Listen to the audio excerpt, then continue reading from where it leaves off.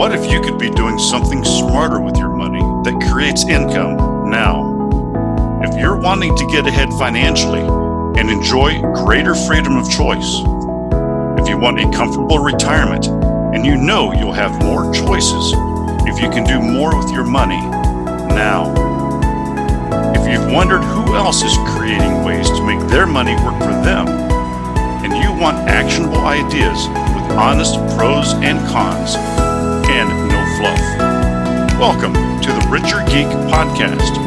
We're here helping people find creative ways to build wealth and financial freedom.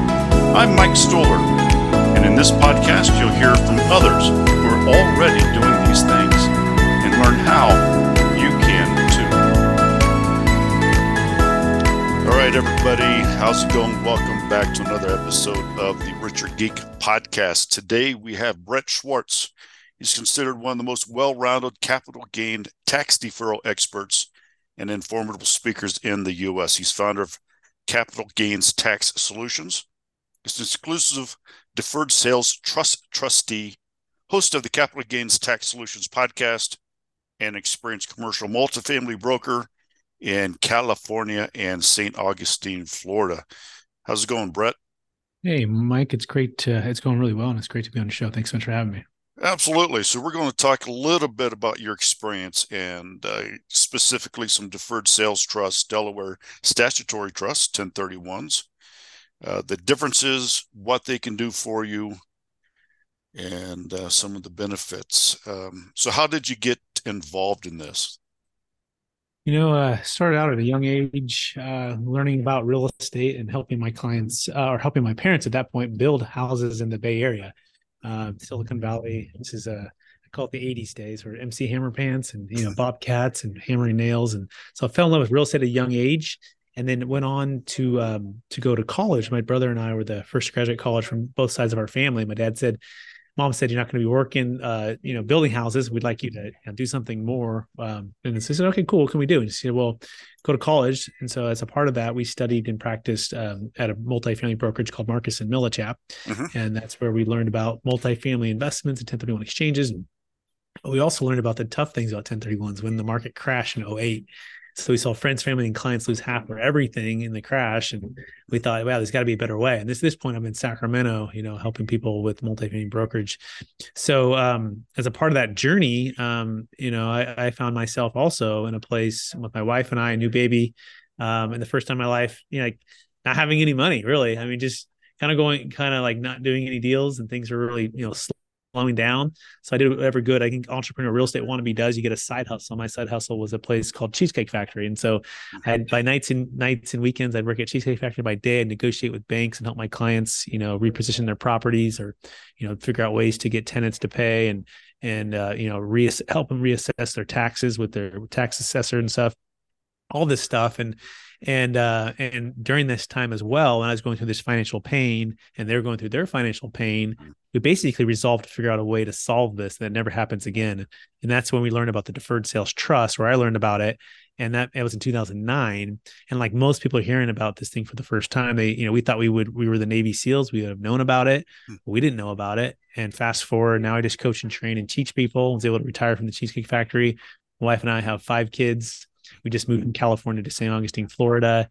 And we just really help clients across the country exit in a way that defers the tax and helps them get a lot of freedom. So let's back up a little bit. Some of our listeners may have, I've kind of heard about a 1031. Have you talk a little bit about what that deferred tax does. When does it help? When does it come in play? Just to kind of give a background of the beginnings of what we're going to be talking about.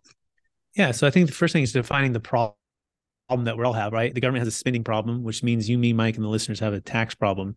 Mm-hmm. And that tax problem, especially on exits of assets that are highly appreciated, is somewhere between 25% minimum of the gain up to, 50, 60, 70%, depending if you have a C Corp. So I'll just give you a couple of deals that we've done recently. We helped a client who exited a $13 million car wash in San Diego. And as a part of that sale, they had about a 40% tax on the gain their gain was 13 minus 4 million, 4 million being their basis. So they had, millions of dollars of tax. Mm-hmm. And so enter, what are their options? Well, they can, sell and just pay the tax, or they can defer the tax using a strategy like a 1031 exchange or a deferred sales trust. By the way, not to be confused with the Delaware 1031, which people get confused with all the time, Delaware statutory trust. And essentially, when they defer this tax, they can build more wealth with the asset. They can probably increase their cash flow. They can diversify their wealth. They don't have to do like kind replacement requirements, but essentially just have more money to build more wealth with. And the government likes it because guess what? They're incentivizing us as sellers to sell and reinvest the proceeds. As long as it goes into business or investments, it actually spurs economic growth. And so they're actually the biggest winners there. The new property tax for the California asset. And there's new money moving and creating more jobs, ideally, which then creates more tax revenue. And so it's a good way for everyone to keep the economy moving. That's why the 1031 is a really good thing. The deferred sales trust, we like to say it's like Netflix versus the 1031 blockbuster. Once you understand what it can do and how it can help people with their freedoms that they desire. Okay, so let's walk through a scenario. I sell one of my hotels, or I'm getting ready to sell it, I should say, because now I'm at the beginning process. It could take 4 or 5 months, as larger multifamilies do, hotels, bigger businesses, because there's a lot of due diligence. At what point do I put it into a deferred trust, or is it already in it? Or do I do this when I'm getting ready to sell it? Yeah, what's the timing of all this, and how does it all get set up? First thing is we work on a conditional basis. So, Mike, we want you to set it up and get it prepared and all ready to go prior to closing. But if you don't want to use the trust, you don't have to. You don't owe us anything. So that's the first thing to understand. We take all the pressure off. But it's important that we do actually establish the trust sometime during escrow, unless you're doing a 1031, and then we can save a failing 1031 without having to identify a property. But I'd say step one, Mike, we would just sit down with you. We'd assess, hey, what's your adjusted basis? What's your debt? And what's your current, estimated sales price?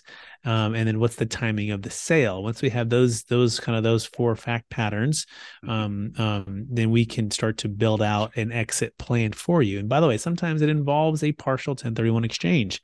We just helped a seller in Texas sell his ranch, and then he did a partial 1031 into an Oklahoma property, and then a South Carolina property, and then he did the rest of it into the deferred sales trust. And so, clarifying what you're trying to do and where you're trying to go will determine the exact timing. But if you're selling anything other than investment real estate, you need to have it before the close of escrow. You need to have the trust in place before the buyer removes all contingencies. So we simply form a trust, and could take a couple of days to do that. We insert the language into the contract. It gives you the option to exercise this. And depending if you have an LLC, S corp, C corp, depending if you have partners, each partner might have their own trust set up. In fact, the deal we did in San Diego, it was a 4-partner deal where 3 of the partners did their own DST, and then one of them just paid their tax. So we can sever the partnership. As you quickly can figure out, or if you're listening, it's not like setting up like a living trust one time and just set it and forget it and it's simple. It's actually a bit more complex, because it is a trust that you are selling the asset to, and you're getting a promissory note back. In other words, you're doing an installment sale with a trust rather than doing an installment sale with the buyer, which is important to understand, because A, it shows you the legality of this, that it works, and there's a structure that's behind a tax code. But B, it gives you the flexibility that we as entrepreneurs that are buying hotels or building hotels or investing into properties or businesses want. And that's where the deferred sales trust kind of really shines. Now, how does it work if the property is already in a trust? Well, there's an LLC. That LLC's holding company. That holding company is owned by maybe an FLP, Family Limited Partnership, or something like that. That is then owned by like a bridge trust. And these people have, talk to the attorneys, and the attorneys set them up, all clear up down the path. How does that work? How does that fit into people that already have partnerships or trusts? Yeah, good question. And I guess another way to ask it too is there anything that deferred sales trust doesn't work for? Mm. Any entity or any asset. So first of all, the trust works for any asset of any kind. It could be public or private stock. It could be cryptocurrency. It could be a business sale. It could be S corp, C corp, LLC. It could be a partnership deal. Of course, it could be commercial real estate. It could be a primary home. The 1031 only works for investment property. So we work for all assets of all kinds. Now, and for your particular question, what you're referring to is, well, what if it has like a living trust or something else? That's fine. The actual asset itself is probably in an LLC, like you said. And essentially what we can do is we can assign the interest of the LLC to the deferred sales trust in exchange for you getting a promissory note. Now that promissory note is the asset that you now own. And that could be put inside of like your living trust, right? To pass to your kids. And these trusts can go on for as long as you want. And they can pass on to your kids, and your kids can pass them on to their kids, and can go on for a long time. So and we do them in 10-year increments, and typically a balloon payment due at 10 years. Their trusts are typically 6 to 9% return, net of recurring fees, depending on your risk tolerance. But every 10 years you can renew for 10 years. And then it's also a great way to do some estate planning and some asset protection that's seamless and passes to kids in a very let's say having the kids having to fight over the assets when mom and dad die, which is a big thing. Parents want, peace in the family, and they don't want to have the kids having to squabble over that. And so with the deferred sales trust, you can exit also multiple assets. You could have, $5 million business asset and a $5 million commercial real estate and a $5 million primary home. You have 3 promissory notes in that scenario, 1 trust, and each promissory note is set to pay you back over time. It's kind of like an IRA. It's kind of like a 401k in that regards as well. You're basically deferring or delaying the tax, delaying the income, delaying the capital gains tax, and you're receiving payments over time. You'll pay tax as you receive payments. Most of our clients, Mike, will just live off the interest payments. The note might be written for 8%. They might live off 4 to 5 and keep a little cushion between the principal, call that the golden goose, and the golden eggs, or the interest that it's earning. But in this scenario, let's say it was a $3 million asset sale. Well, there's an extra $1 million working for you.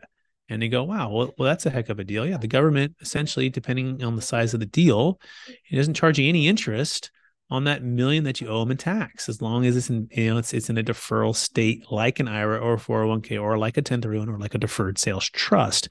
And that's the beauty. You get the full amount of $3 million working for you, and then you'll live off the interest. You'll get a 1099 for that. If you dip into the $3 million, of principal, you'll pay some cap gains tax.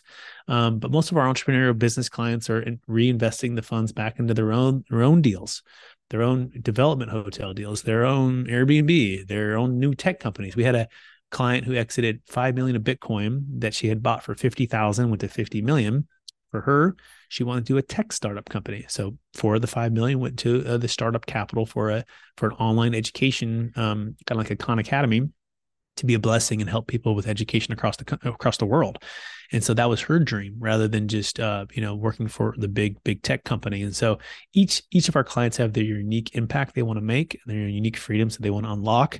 And we're here just to kind of guide that in a really tax efficient way. So let me get this straight.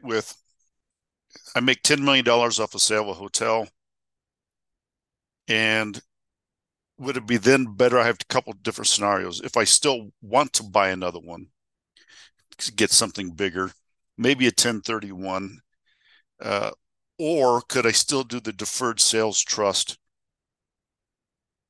and keep it in there? Now I don't have my the pressure to find something, because let's say something's not on the market, inflation's high, and it's like, man, I don't want to buy it because I don't want to pay the interest rates or things like that. I can put it in the deferred sales trust. And Yeah, you're then absolutely maybe right, a Mike. year, right? Then maybe a year later, I'm like going, okay, cool heads are in Washington. Now I want to go buy something, and then I can then switch.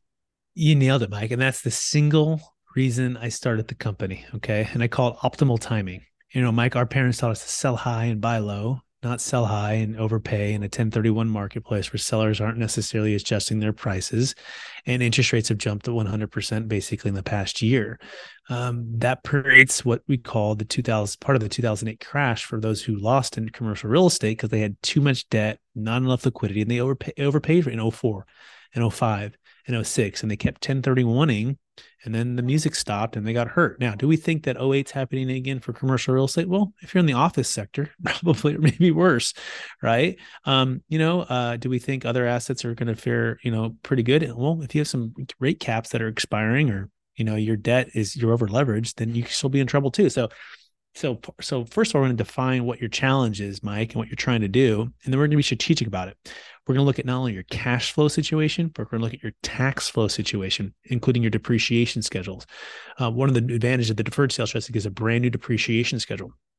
So even if you want to do that 1031 on a $10 million exit, if you have a zero depreciation schedule, you do a 1031, guess what? Your old depreciation schedule travels. We call that blockbuster exit planning, right? Well, what about Netflix? What's Netflix? Well, that's the deferred sales trust. We could buy that same asset.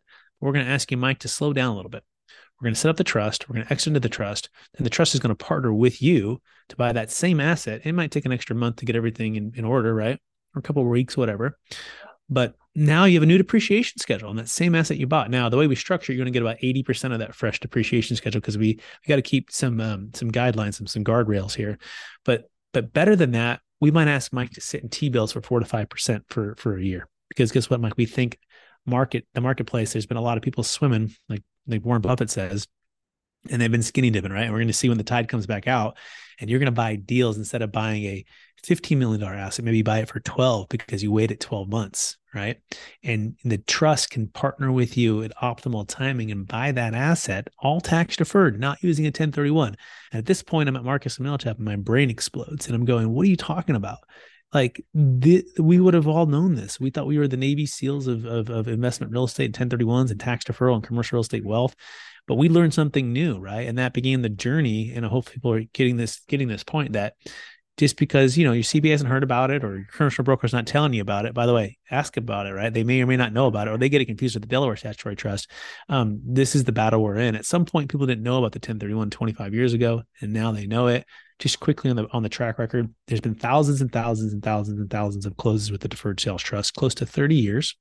There's also been some audits, which is important. You want to make sure whatever structure you're working with that has been audited, okay, state and federal.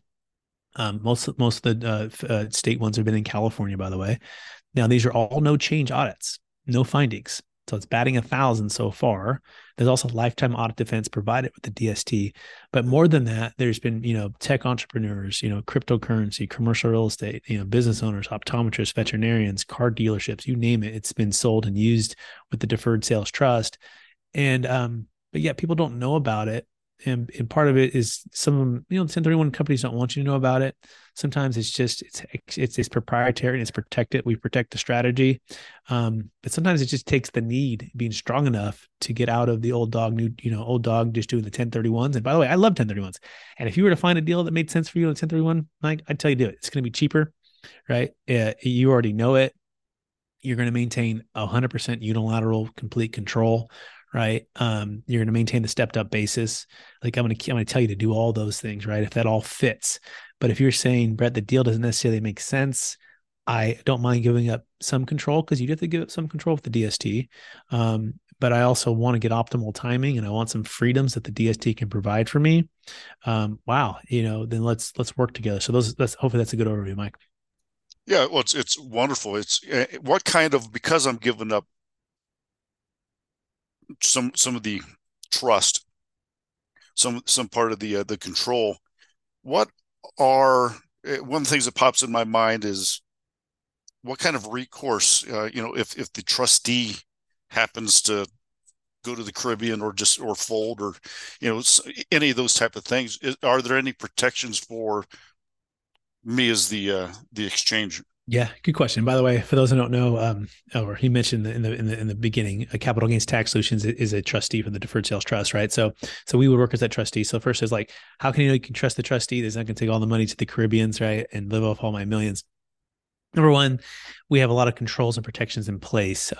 By the way, if you've done 1031 exchanges, you work with third-party QI companies, right, or escrow companies, groups that hold the cash and have controls and protections in place. So same thing here. We actually work with some of the largest banks in the world. So TD Ameritrade, Charles Schwab. We work a lot with Raymond James, and we work with third-party financial advisors, right? So not only is it a third-party trustee, there's a third-party financial advisor that are on this DST team that help keep the control and the protections in place for how the funds are invested and how they're managed. But a lot of our clients that are entrepreneur, perhaps like you, Mike, they're actually doing the joint venture partnership with the trust where they're opening in the bank accounts, right? And they're running the deals and they're filing the tax returns, right, for the LLC. And the majority of the capital is they're running, and we're calling them and saying, hey, making sure that it's invested for businesses, and it's not on their primary home or their second vacation home or their cars. It's legitimately in investments. And so it's all of us as a team. That being said, these trusts are single entity trusts. They only do business. Well, like Mike, if you were married and you do it with you and your wife, right? They never commingled in personal or other business accounts. They have their own separate EIN, its own separate tax return that's filed with a third party tax preparer. And so we like to say it's the most vetted, least known tax strategy that's out there. And I would argue there's actually more protection because there's more eyes and ears that are looking and seeing this trust from the tax attorney who sets it up, from the third-party tax preparer, from the third-party banks, third-party financial advisor, third-party trustees. All of us together are working to make this thing work, right? Nothing moves without your approval or your signature. You also have 24/7 access to view the funds. That's how this works. Hopefully that brings you some ease, Mike. And by the way, if I get hit by the bus, another trustee, right, that the tax attorneys would have approved can step in. That's how that would work. Yeah, that's fascinating how all of a sudden, I was thinking it's like, because I know the 1031s, you have the trustee, I can't touch it, the whole thing, but I never considered them as like a partner. They're just kind of like a holding account. But you guys are saying that as trustees, you can actually work with us and partner with us, kind of take some of the burden off of us and help us along the way. I mean, that's 100%. Cool. Yeah, I think you hit it on the head right there, right? The commodity is a 1031, right? Mm-hmm. They're going to get their $1,500 or whatever, right? And you're going to be there for 45 to 180. They'll get their interest on the money, and they're just there to be. There's 5,000 QI companies, and I don't mean to say that in a bad way. I love the QI companies, but there's a lot of people that know how to do that, and it's just tried and true, beautiful, right? Us, it's really like a partnership or like a family office type of environment where we're bringing in the best of the best commercial real estate operators, syndicators, right, and developers, brokers, and financial advisors and CPAs. We just came out with a book with Kevin Harrington from Shark Tank. If you've ever seen that show, and then we partner and connect with amazing operators that are in hotels like you, Mike, and different things. And so it's all of us working together, just using the strategy to unlock it. And you're right, we have a vested interest. The higher the AUM, the more we get paid because we get recurring fees on the AUM. That's how our model here, how we get paid. And we want them to succeed. We also want to keep our clients really happy. We're a friendly trustee. We want to give you as much opportunity to build wealth with it, so that you send your friends and you stay in it for a very long time. Do you think that is a way for someone that, as for all of you that are out there that are thinking about selling an asset, when I decide to get back into the game, is this a benefit for me to find higher net worth investors because we're now working with you? Yeah, great question. So if you're a commercial broker, financial advisor, if you're a luxury realtor, if you're a commercial real estate syndicator or someone who's raising capital, really, even myself as a trustee, I'm also a multifamily broker and an investor. We're actually not in the business, Mike, of anything that we've been talking about for the last 20 minutes. We're actually all in the same business, and it's the business of solving problems. And to the extent that we can solve problems and give people a clear vision to help them get the freedoms that they desire, we all win. We get paid for that. We get paid for bringing value to the marketplace. In this scenario, I happen to bring a unique skill set, tax deferral and building wealth and working well with others to the marketplace. And people raise their hand and say, I have a problem. Can you help solve that?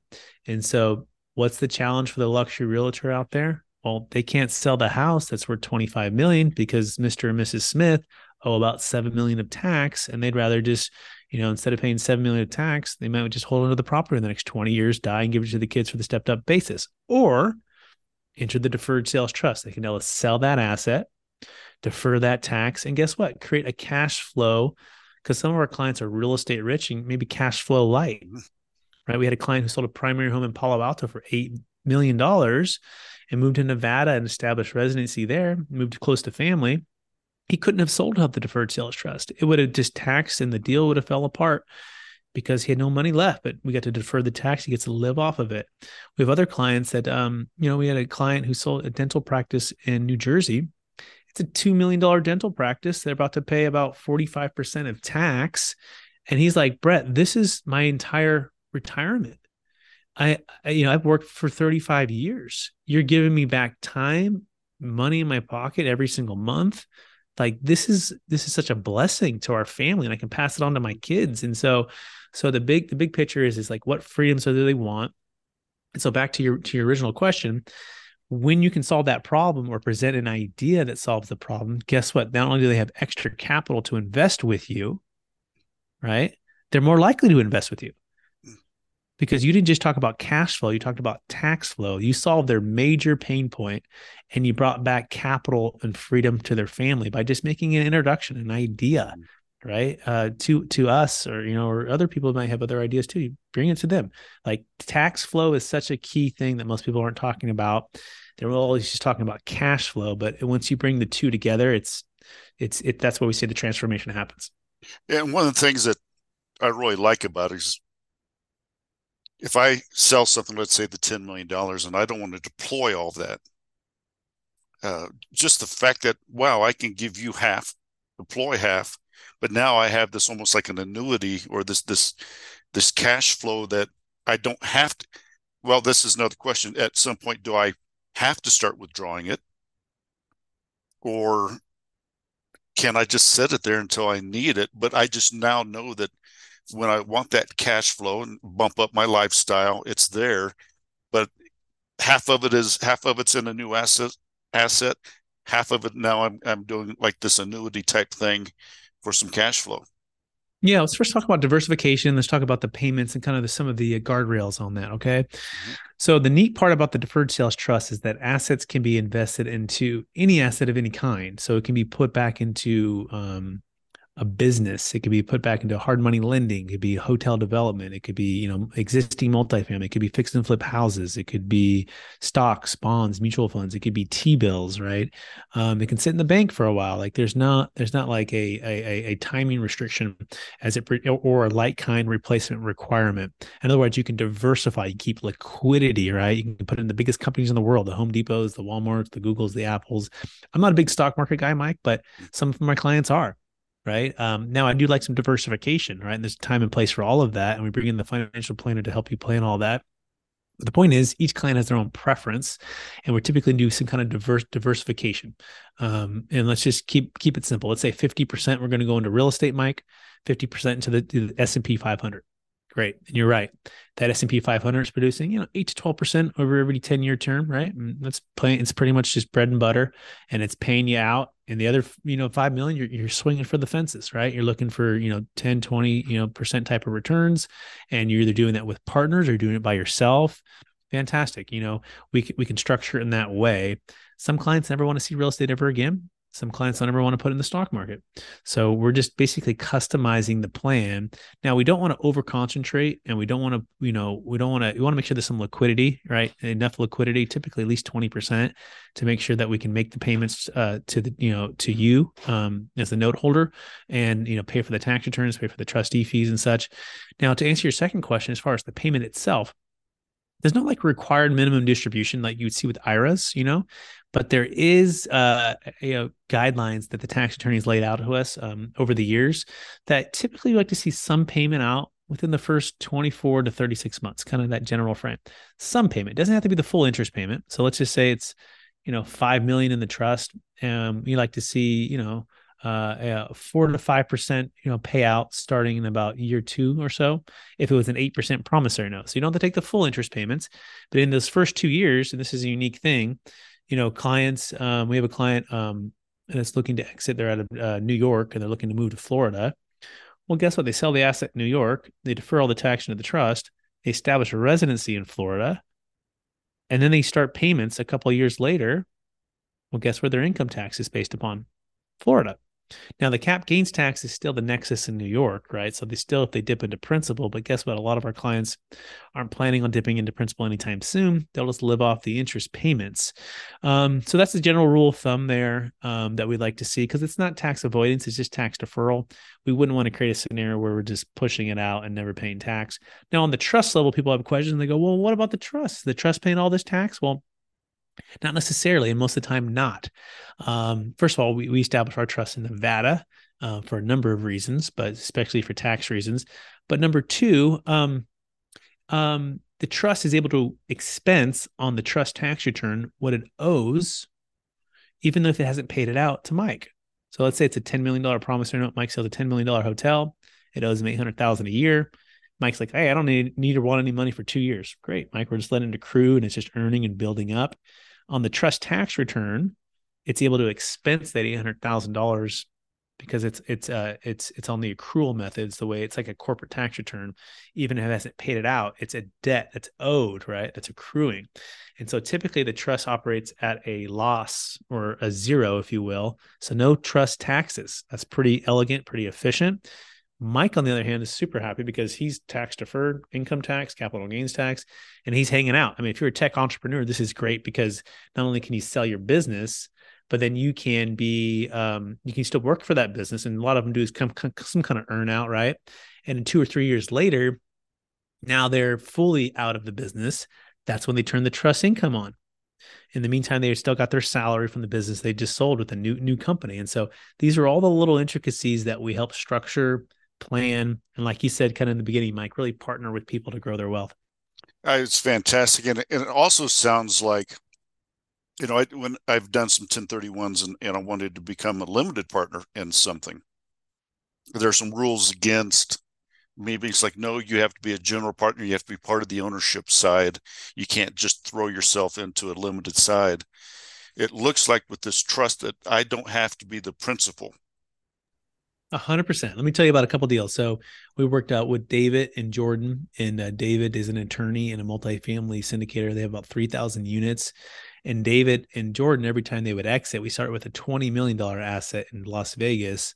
They were GPs, and they pay back their LPs, and they'd pay all their tax on their GP interest. And they never 1031 for a number of reasons, but they just kept paying the tax. So they call us and like, wait, Brett, so we can just move our GP interest in? Yes. Can our LPs move in too if they wanted to? Yeah, they could have their own trust if it's big enough. Well, they've gone on to do 5 exits with us. The last one was a $48 million deal in Vegas. They did a $16 million in Phoenix, and a couple others.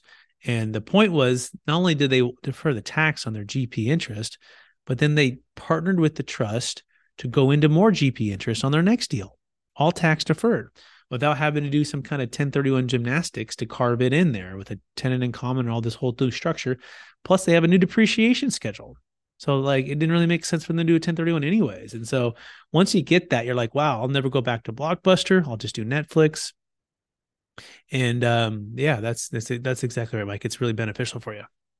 Yeah, it's fantastic. And I mean, I appreciate you coming on and enlightening us about this. I mean, I am now thinking completely different, for my exit strategies.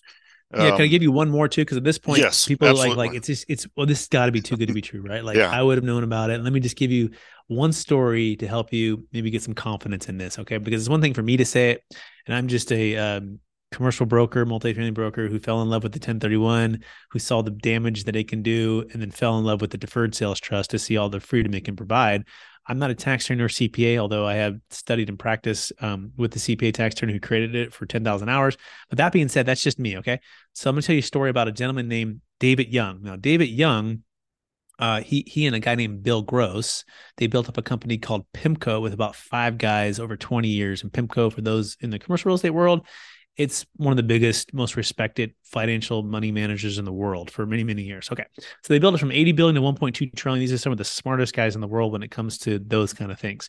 Now, you can imagine these guys get approached by a lot of people for a lot of tax strategies to put to their clients, right? And they just kind of say no to most things. Well, they all retire from PIMCO. David and 5 of the guys from PIMCO form a company called Anfield Capital. And over about 5-6 years ago, they get approached with the deferred sales trust for the first time. And like most of us would say, oh, it's too good to be true. And they thought it was too. But David had an open mind, and so did his team, and they had their legal team review it. And they did a 2-year due diligence on the entire structure, talk with clients, talk with the tax attorney who created it, the entire thing. And they came through with 2 conclusions. Number one, the person who created it, that might be the smartest person we've ever met. Number 2, we're all in. We will put our name on this, and we will manage capital for any DST client that wants us to be a part of the money management team. And so what I asked to everyone who's listening to this, any CPA, tax attorney, or anyone else, and David will also say he's not a tax attorney, but he has his team look at everything. If it's good enough for David Young and his legal team after 2 years of due diligence, and he puts his name on it, is it good enough for me, Mike, and everyone else who's listening to this? And that's what gives me the type of confidence. I've seen that done over and over and over again with some of the smartest tax attorneys, CPAs, who at first are very skeptical and cautious, as they should be, become what I call believers and start to send us referrals and do a lot of deals with us. And so, yeah, that's just, and you can watch that entire interview that I have with David on my YouTube channel. Just go to capitalgainstaxsolutions.com and search David Young. I have a bunch of content with David and that we talk about this in detail. And where else can people find you, Brett? Yeah, they can go to capitalgainstaxsolutions.com. I have a free ebook for any of Mike's listeners listening right now. It's Sell Your Crypto, Business, or Real Estate Smarter using the DST. We also have a brand new book we just released with Kevin Harrington from Shark Tank. It's called Building a Capital Gains Tax Exit Plan. And we believe it's the proven playbook for unlocking your ideal wealth plan for yourself or for your clients when exiting any asset of any kind. Here's the key. It's got to be $1 million net proceeds, $1 million gain. That's what helps you to qualify. It's got to be big enough. Okay. That's per transaction, unless you have 2 at $500,000 each. So go to capitalgainstaxsolution.com or go to Amazon and search Building a Capital Gains Tax Exit Plan. You can buy the book there. Brett, it's been enlightening. This has been just a pleasure. A lot of the podcasts, you're kind of like going, yeah, good information, but I think that a lot of people can, including myself, we're going to really look at DSTs. I mean, I just can't believe, why didn't I do this 10 years ago? But thank you so much, Brett, for coming on the Richer Geek podcast. Have a wonderful day. You too, Mike. Thanks for having me.